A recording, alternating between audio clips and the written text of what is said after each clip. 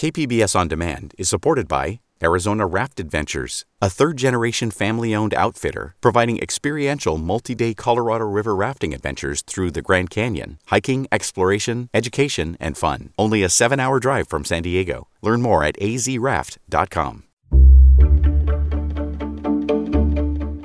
Good morning, I'm Annika Colbert.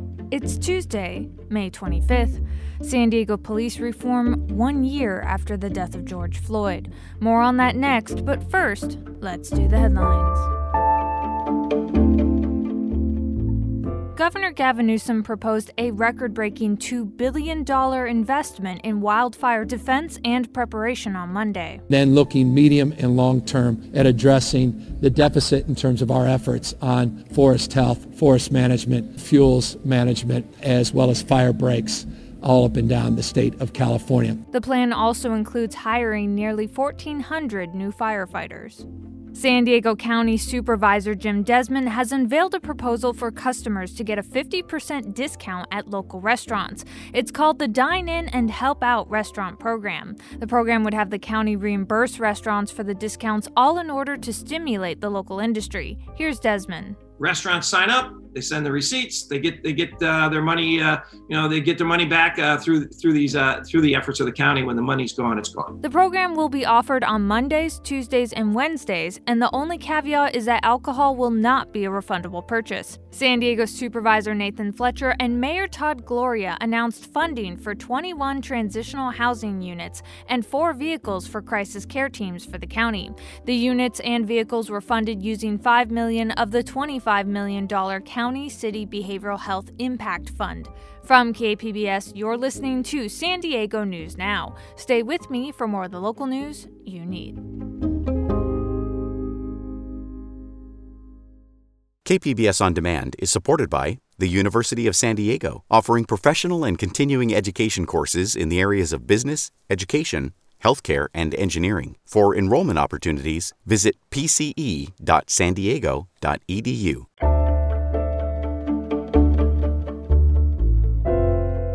1 year ago today, George Floyd was murdered by former Minneapolis police officer Derek Chauvin. Floyd's death sparked a global movement as people from all races took to the streets to call for greater racial justice and police reform. And San Diego was no exception. KPBS Evening Edition anchor Maya Trabolsi spoke with KPBS race and equity reporter Christina Kim about where San Diego stands on police reforms 1 year later. This summer, we saw a lot of calls for police reform, but what actually happened this past year? So right away in early June, the San Diego Police Department and Sheriff Department banned the use of carotid restraints, which is when police use pressure on both sides of a person's neck to subdue them. Later that month, the San Diego Police Department also changed their policy, making de-escalation a requirement and setting out more explicit measures for other officers to intervene if they saw their fellow officers using excessive force. But a lot of advocates for police reform saw these steps as too small. And in early July of last year, the Coalition for Police Accountability and Transparency released a number of reforms that they wanted to see, which included cutting the police budget and the creation of an independent community oversight committee. As we know, that independent oversight is where we saw some actual movement this past year. And Measure B, of course, passed in November and establishes an independent investigatory oversight commission that we talked about. What is the status on that? That's right. It passed with nearly 75% of the vote, but it's May and we still don't have a commission up and running yet. It's been a slow process that's been a source of frustration for community members eager for change. I spoke with Andrea St. Julian, who helped craft Measure B. She says she's hopeful, but a little concerned at how long it's taking to set up this commission. She also says it's very important to her to get new people. There are a lot of these holdover commissioners who want to run the commission just in the same way as they ran the old board. They don't want to make change. And they're trying to put in policies and procedures that are going to keep the commission from moving forward. So what St. Julian is alluding to here is that just last week, the transition committee voted on whether or not the new commission should allow police officers to attend close deliberation when commissioners are reviewing cases. The committee ultimately voted to recommend that police should not be part of these closed sessions, but St. Julian thinks that the fact that it was even brought up is concerning. So while we're waiting for this change, is there any police oversight in place? Well, there are no new independent investigations, but we do have an interim commission that's reviewing cases and still providing recommendations. In terms of getting that new commission up and running, meaning conducting independent investigations, the transition team estimates that will be early next year. We heard a lot about defunding the police over the summer. So where do we stand now with the mayor's proposed 2022 budget? The proposed San Diego police budget actually saw an increase in funding, which has really upset a lot of community members who have been calling in during the budget review meetings. Mayor Gloria increased the police budget by around $19 million for a total of nearly $600 million. In comparison, the Commission on Police Practices was allotted around $1.5 million. According to Mayor Gloria, he did cut back on police overtime in this budget, but with pensions and other costs that were negotiated in previous contracts, there's just not a lot of wiggle room. So, Christina, beyond the commission and beyond police budgets, what are you keeping your eye on in terms of criminal justice reform? At the local level, I want to see what happens with Mayor Todd Gloria's proposed police reforms he released in April, and in particular, what happens with efforts to limit pretextual stops, which studies show disproportionately impact Black and Latino people here in San Diego. At the state level, we saw a lot of police reforms peter out last year, but reform-minded Democrats want to push through bills like SB 2, which would create a statewide licensing system for police officers. And finally, at the federal level, I think all eyes are on the George Floyd Justice and Policing Act, which some were hoping would be on the president's desk by the anniversary of Floyd's death, but which is still stuck in the Senate. And of course, we have to see how these reforms that have already been implemented are actually enforced. It's a lot to keep following in the next year. That's Christina Kim, KPBS Race and Equity reporter. Thank you so much. Thank you, Maya.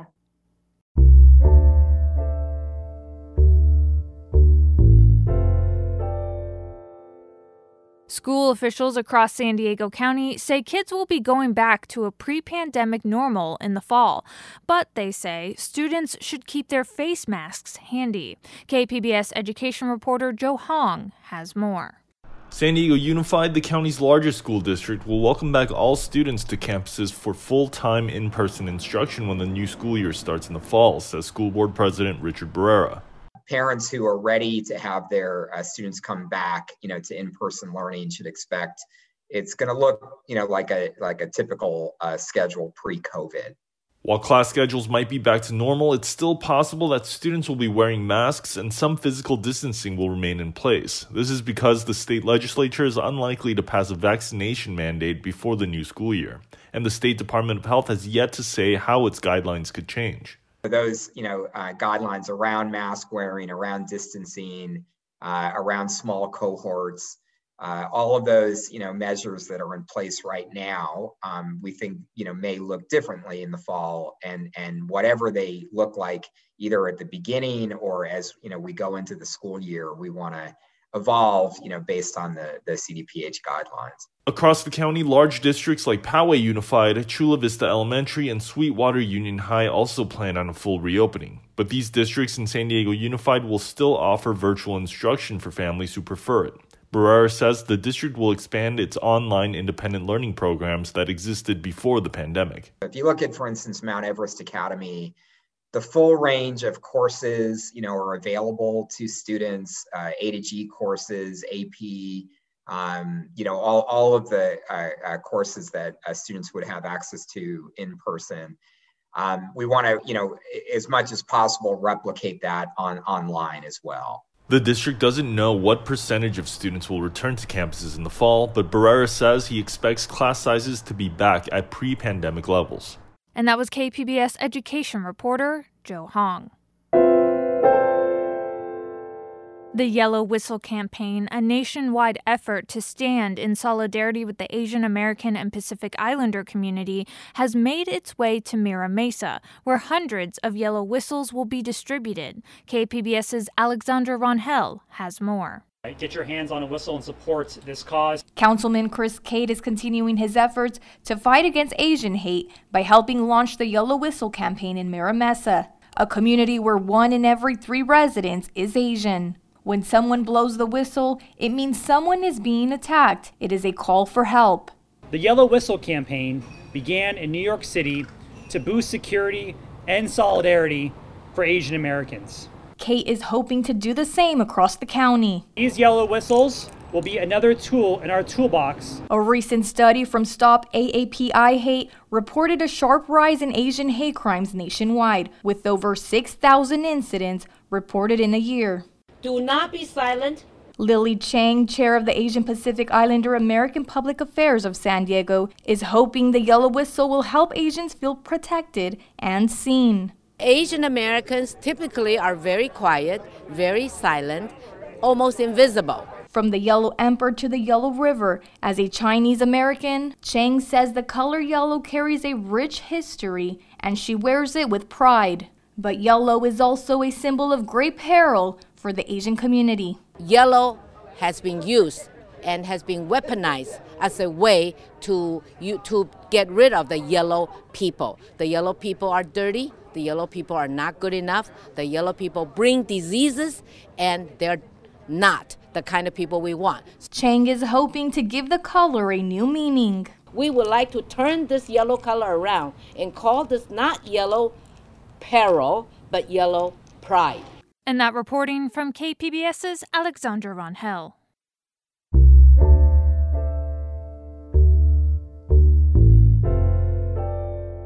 The first known COVID-19 wrongful death claim involving Donovan State Prison has been filed against the State Corrections Department. iNewsSource investigative reporter Jill Castellano has more. Leon Martinez was an inmate at Donovan Prison in San Diego when he died from COVID-19 in January. He was 48. When his wife got the news, she was in shock. I honestly felt like I was going to pass out. I fell to my knees, felt very, just very alone.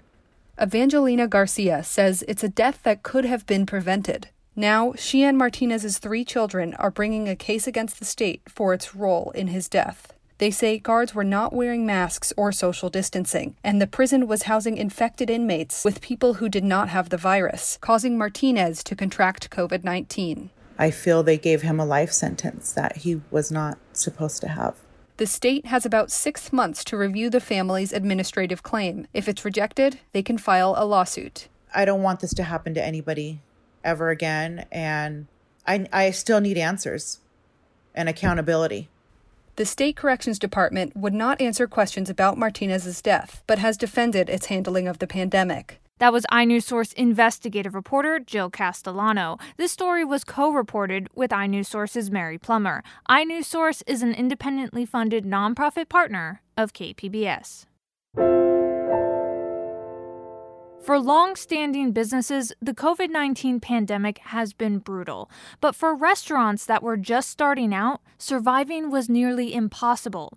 On this week's City Heights Bites, KPBS's Max Rivlin-Nadler looks at one restaurant that is not only trying to survive, but thrive as it shakes off losses from the past year. Dipping sauce. Ingenuity can not only help a business survive the worst climate for restaurants in recent history, some of the fried bean curd.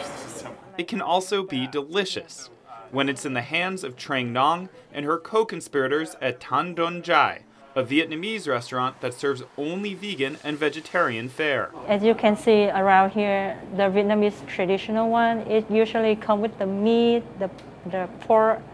Like, they don't provide much of the option for the vegetarian and vegan option. The restaurant opened right before the pandemic, quickly amassing regulars. Dạ, ngồi tạm đây nha chú. Who then switched over to pickup and delivery once indoor dining had to shut down.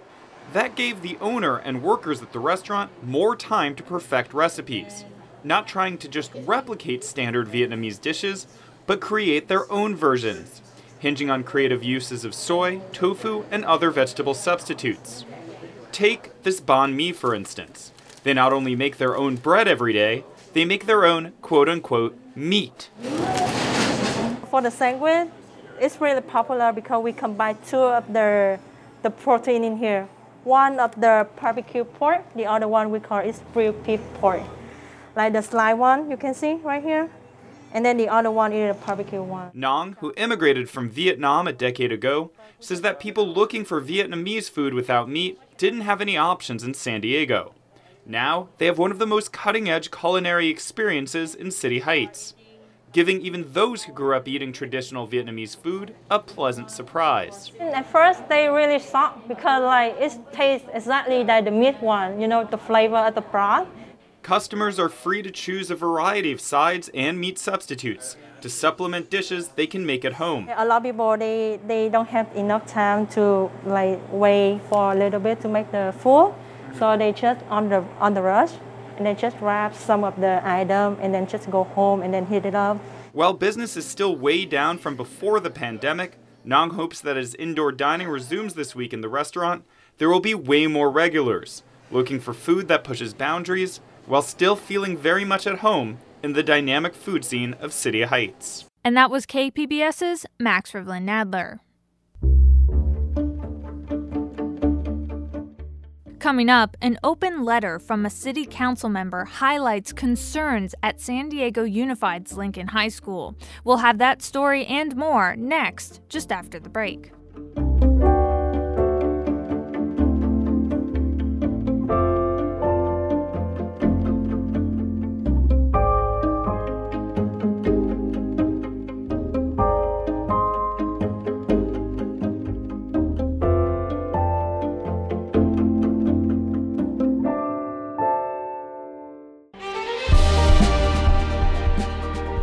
Hi, I'm Bill Hohen. And I'm Ted Hohen. Over the past 50 years, our family has brought many world-class dealerships to Carlsbad, including Mercedes-Benz, Porsche, Audi, Honda, Acura, Jaguar, and Land Rover. That's right. This year we're celebrating 50 years in Carlsbad. So on behalf of the entire Hohen family, we want to thank San Diego. Throughout the years, we've taken tremendous pride in meeting and even exceeding our customers' automotive needs. We value the relationships with our clients and look forward to serving you for years to come. We invite you to visit one of the Hohen Carlsbad dealerships or hohenmotors.com.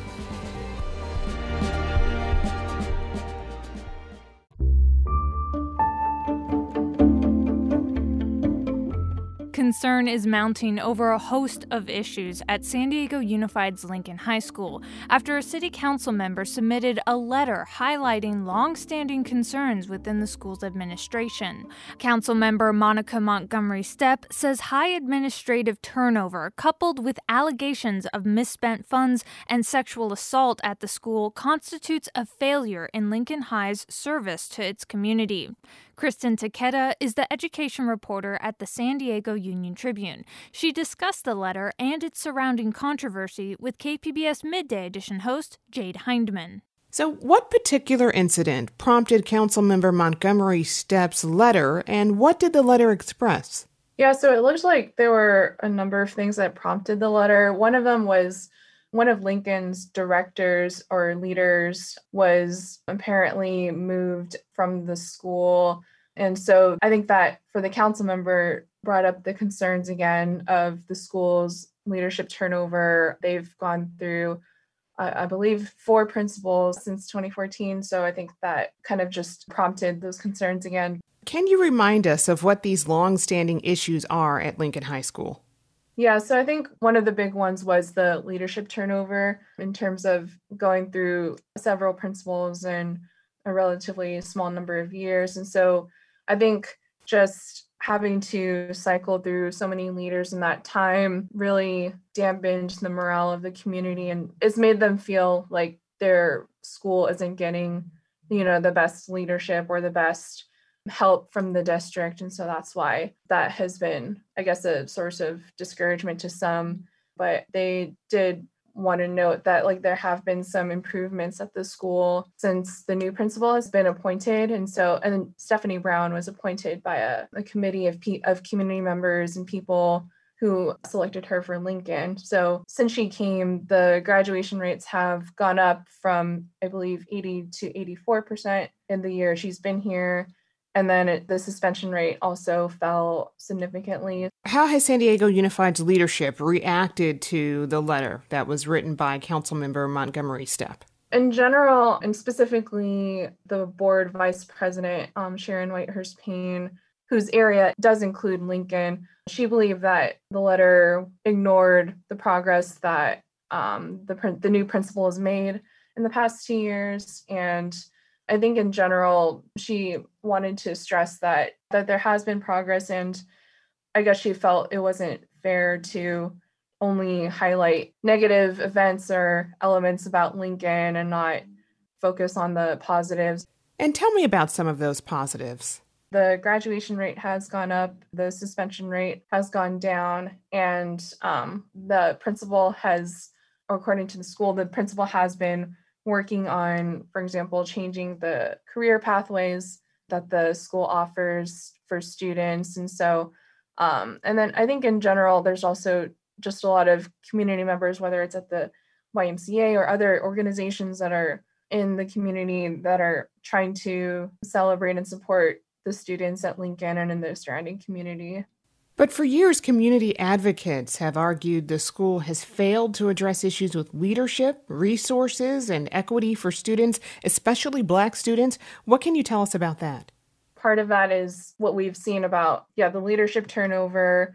That just signals to some community members that the district hasn't stabilized the school after a number of years. And they've also been pointing to gaps in racial disparities and discipline.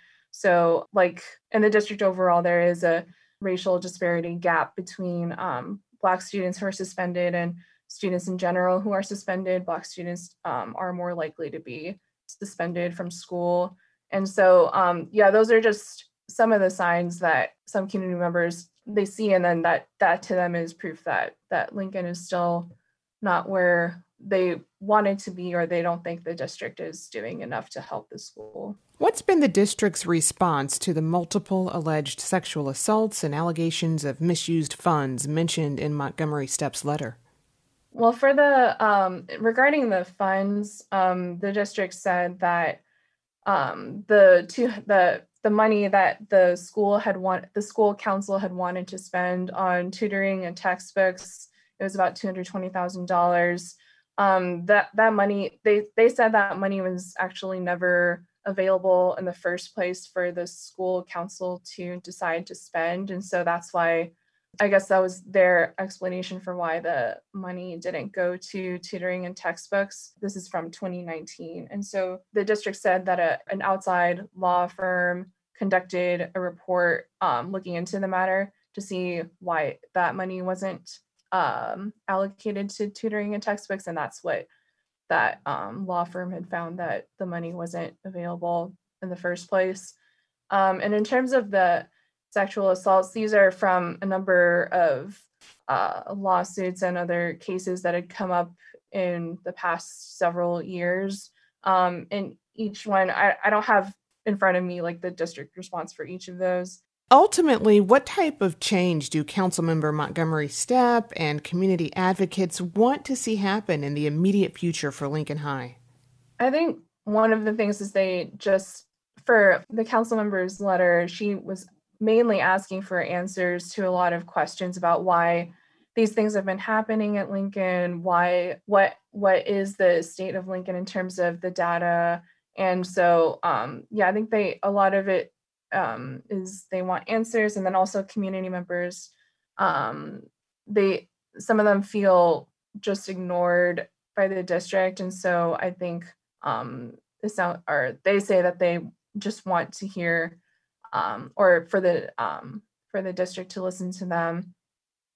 And so I think that's what one of the main things they were hoping for.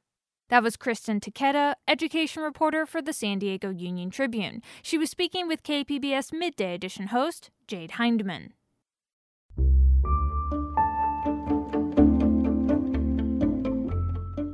KPBS arts reporter Beth Accomando is an avid Star Wars fan who enjoys celebrating May 4th, that is, May the 4th be with you.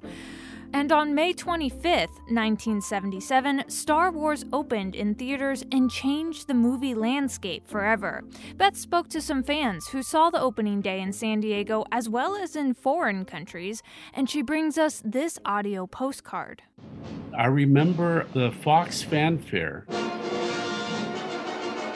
And when you're sitting in a single screen house with anywhere from 800 to 1,000 people, with this massive wall-to-wall screen, it's pretty heady stuff. And then the blue that said, a long time ago in a galaxy far, far away, and the screen went black. And then, bam! And then when the first ship comes on screen and the theater is like doing its rumble, and you're like, whoa. What blew you away right from the beginning was the Star Destroyer. Because sci-fi at that time hadn't really done a great deal of showing scale in space. Yeah, it was just sitting there slack-jawed, and the sound, of course. You know, we'd never experienced that kind of sound before. The Rebel cruiser went by and the Imperial cruiser went by overhead. And then all of a sudden you see that Star Destroyer and it's coming and coming. And all of a sudden there's this break and you're like, oh, it's finally over. No, that's just the docking bay. Oh my God, is this thing ever going to end? It's so big. And I sat there that whole movie, just leaned forward in that seat, just staring at that drive-in screen, just listening to that little tiny crappy speaker. Hi there, my name's Trevor Newton. I saw Star Wars in June of 1977. I was 9 years old. Hi, I'm Colleen Kelly Burks, and I was 21 years old when I saw Star Wars at the Valley Circle on the day before it premiered on the 25th, so I saw it on the 24th. I was totally blown away. So my name's Gary Dexter. I grew up in the United Kingdom. I was 9 years old when what we now know as Episode 4, A New Hope dropped. What was interesting about the UK is at that time we got all of our big movies at least 6 months later than the US, and so we had an additional 6 months plus of hype and marketing, and so by the time the movie actually came out and I got to see it, I was on the verge of exploding, but it did change my life. Hi, I'm Yazdi Patawala, and I was about 9 years old when I first watched Star Wars. It was at the Sterling Cinema in Mumbai, in India. I got a bad feeling about this. There were parts of it which were pretty scary to me. Like to this day, I remember there's that one scene where Luke, Leia, Han, and I think Chewie, they're all in this trash compactor. One thing's for sure, we're all going to be a lot thinner. Oh my God, the walls are literally closing in on them. And I remember like being physically scared of it. It was like the worst thing imaginable to me. Listen to them, they're dying, Auntie. I'm Mark Tuttle. I was 12 years old when Star Wars came out in 1977. And I think that was the perfect age to see Star Wars. Even though we're dealing with lightsabers and blasters and aliens and other worlds, it looked real. And it made you think it was real because it's like, that ship is filthy. Look at the X-Wings. I mean, would you really want to fly in that? Hi, my name is David Glanzer, and I saw Star Wars for the first time the weekend it opened at the Valley Circle Theater in San Diego. Hi, I'm Karen Schnaubelt, and I was 22 years old when Star Wars came out. I saw it 35 times that summer. I'm Kevin Ring. I was 13 years old when I saw Star Wars for the first time at the Valley Circle Theater. People knew how to react instinctively. When Darth Vader appeared out of the steam and smoke from the blasting open that door, you figured he was bad, and everybody was booing and hissing. Boo! And that was just like, whoa, I'm not the only one that wants to make noise at this. Yahoo! Many years later, and I can still be all enthusiastic about it because I still remember how cool that was.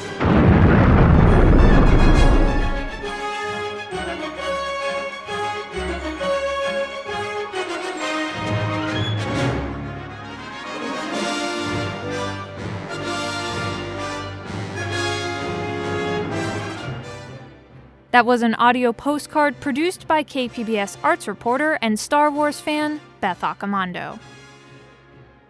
And that's it for the podcast today. Be sure to catch KPBS Midday Edition at noon on KPBS Radio, or check out the Midday Edition podcast.